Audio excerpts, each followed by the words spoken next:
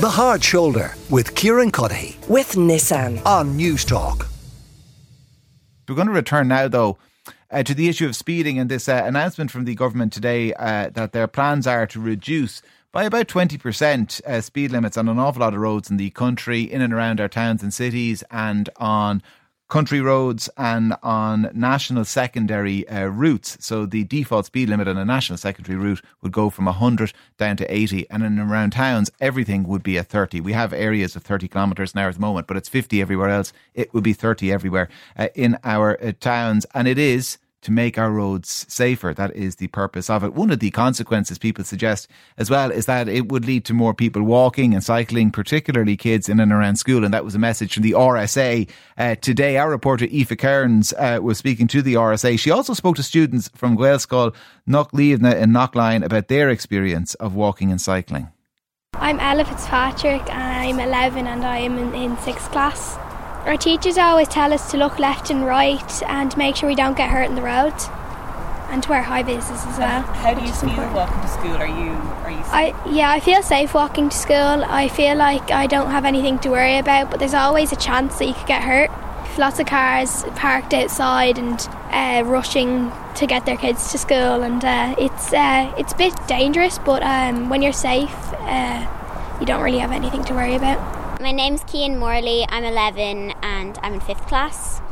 I walk to school every morning with my mum, and it is dangerous on Monday morning rush hour. There is there's this crossing near where we live, and we have to cross there every day to go to school, except cars barely stop. I remember once when I think it was maybe a month or two ago, I was walking with Mum, and someone was letting us go by, and then another driver pulled out and overtook them just as we were about to cross. So I'm sure you have lots of advice for drivers because of your own experience going to school every day. Would you like to tell them something?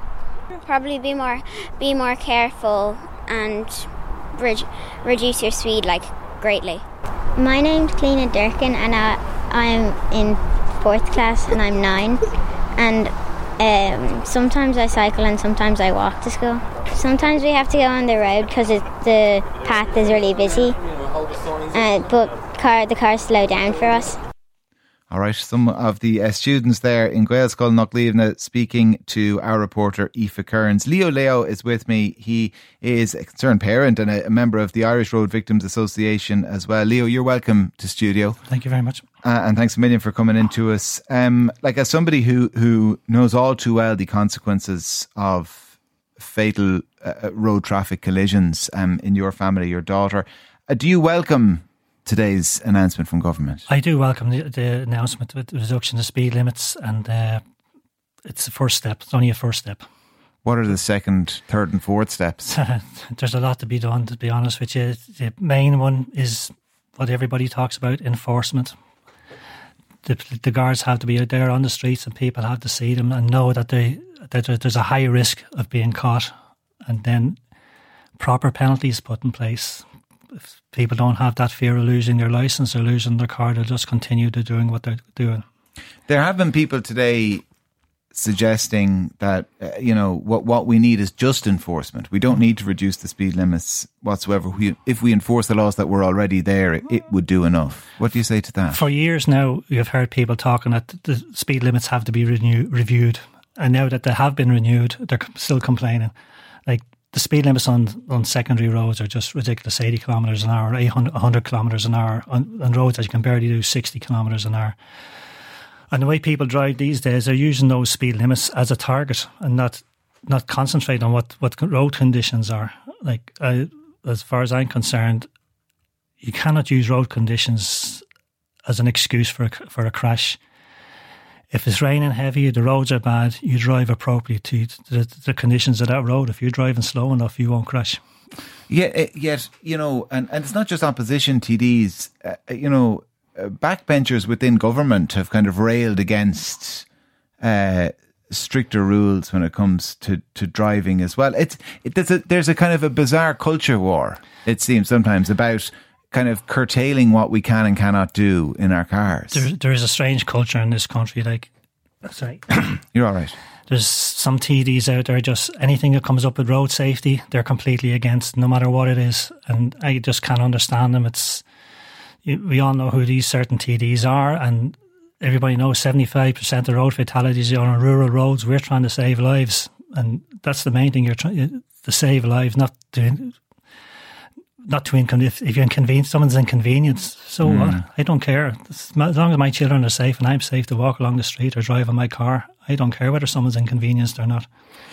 What has it been like this year, looking at those fatality numbers trending upwards? As somebody who's been campaigning on this for so long, as I said, born of the most horrible personal experience, to see them, was it in and around 150 last year. We'll be at 190 this year. Kind of a bad weekend, and we'd be pushed over 200. Yeah, to all of us, it's like a dagger in the heart. Like, we had a chance and we were doing so well, and then all of a sudden everything is just backfired, and just people aren't paying attention anymore, which means to us the penalties and the enforcement aren't there. Like, they raised the fines for speeding, not wearing a seatbelt, but I knew straight away that wasn't going to have an effect. There had to be more penalty points, and people have to have that threat hanging over their head that they're going to lose their car or lose their licence, and if they lose their jobs, they've no one to blame but themselves. Brian Caulfield is with us as well, Leo. He's the professor at the School of Engineering at Trinity College Dublin. Brian, understandably this debate has emerged today about whether it's kind of enforcement or reducing the speed limits. I mean, is it either or in your mind, or is it both? It's both, and Leo has put it expertly. It is both. We need to send the signal out there that we're reducing our speed limits, and then go for enforcement as well, because enforcement is the key thing to make sure that if people are breaking the speed limit, that they know that there's going to be a penalty. And there's been a great example on the M7, and I know it's a motorway and it's not one of the roads that will be impacted, of average speed cameras. And that has brought compliance of the speed limit there from about 70% to almost 100% by introducing average speed cameras. So it's both the speed limits reducing in these areas that they've identified, looking at the evidence, and then also enforcement. And the technology required, it's pretty basic, isn't it? I mean, those speed cameras just work on the old kind of speed, distance and time that we all learned in primary school, or maybe it was early in secondary school. That's precisely what those cameras do.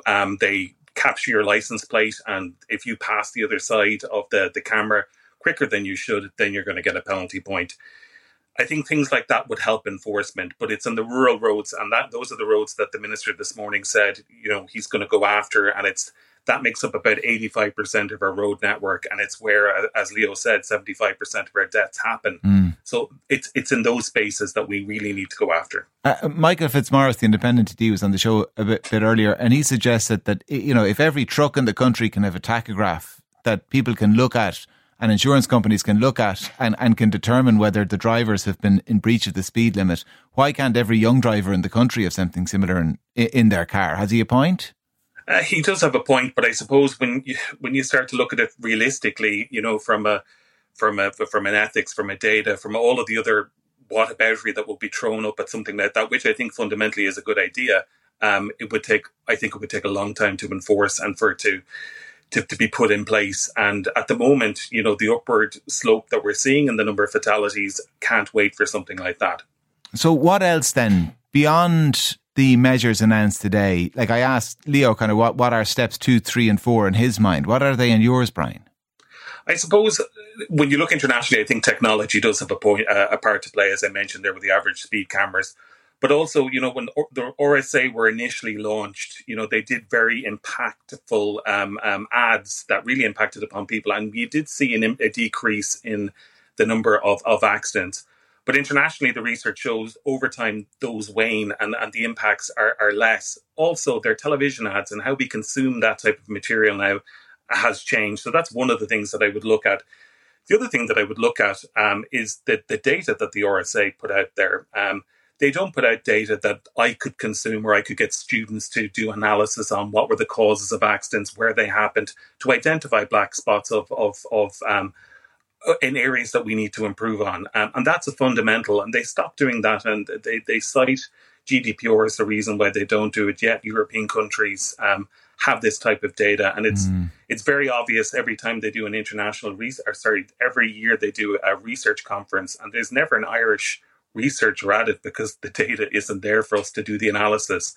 So I think it's both that technology can help, the data and the research can help, but then also it is enforcement, and that is, putting more investment into enforcing speed limits on all of our roads.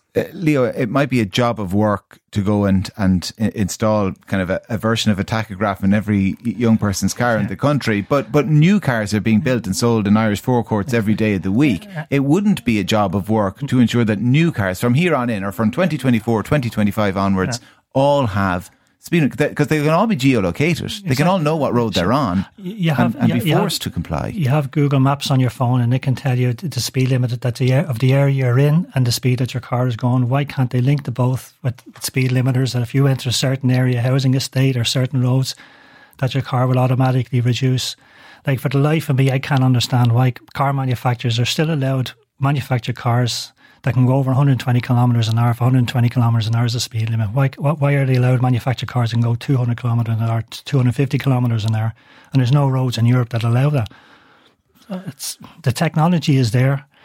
The government need to put their hand in their pockets, but they won't do that. They'll do all the cosmetic stuff that they think that people will see straight away. So is that your fear with today's announcement, is that while you welcome it, that it's kind of a cosmetic thing? Yes. It allows them to make a big gesture, but it's ultimately meaningless. If someone is caught, the off chance that someone is caught, they'll go to court and they'll get a small fine and back on the road again.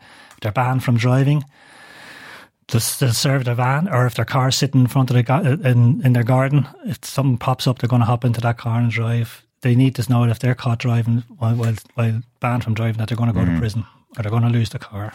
It's more severe sentences, penalties is needed for starters. Brian, the big focus obviously is reversing that upward trend in fatalities. But we heard from some of those kids in the Gaelscoil speaking to Aoife Kearns right at the outset of all of this. And another consequence, I assume, of a 30 kilometre an hour speed limit in towns and cities is that it will do what you and I have talked about on this show several times, that needs to be done. It will encourage people to get out of cars and get on bikes. Yeah, I think that's going to be one of the great byproducts of doing this. And I think the vox pop there from the kids was great. They're right. Less quicker cars around their schools are going to encourage them to walk and cycle to school. It's a generational thing. Then we start to see this mode shift happening. There's also argument that there's a potential emission saving from cars going slower as well. So that there's a lot of benefits to doing something like this. And I think when the review comes out fully, we'll get to see what they've analysed and modelled. But there's lots of reasons why this is a good idea. But, I will be cautious as well that while it's a good idea and it's a grand gesture today, we need to see tomorrow enforcement. And we also need to be able to see that it's working. We need to see data produced to show that this new plan is going to work. Brian Caulfield, Professor at the School of Engineering at Trinity College Dublin. Leo Lieghio is a member of the Irish Road Victims Association. Thank you both very much for joining me here on the show. A lot of people getting in touch. One listener says it's unfair to target young drivers with the tachograph. There are plenty of experienced drivers who are guilty of speeding and plenty of other road offences. It's blatant ageism. You're right. There's lots of good young drivers and lots of bad older drivers.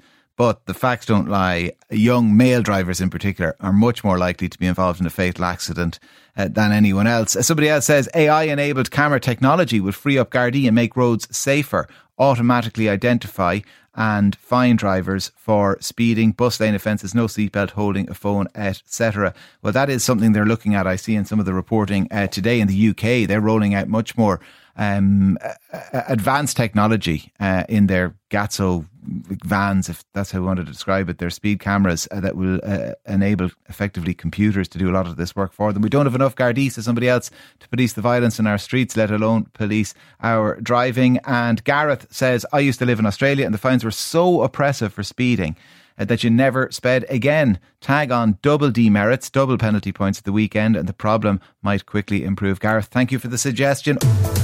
The Hard Shoulder with Kieran with Nissan. Weekdays from 4 on News Talk.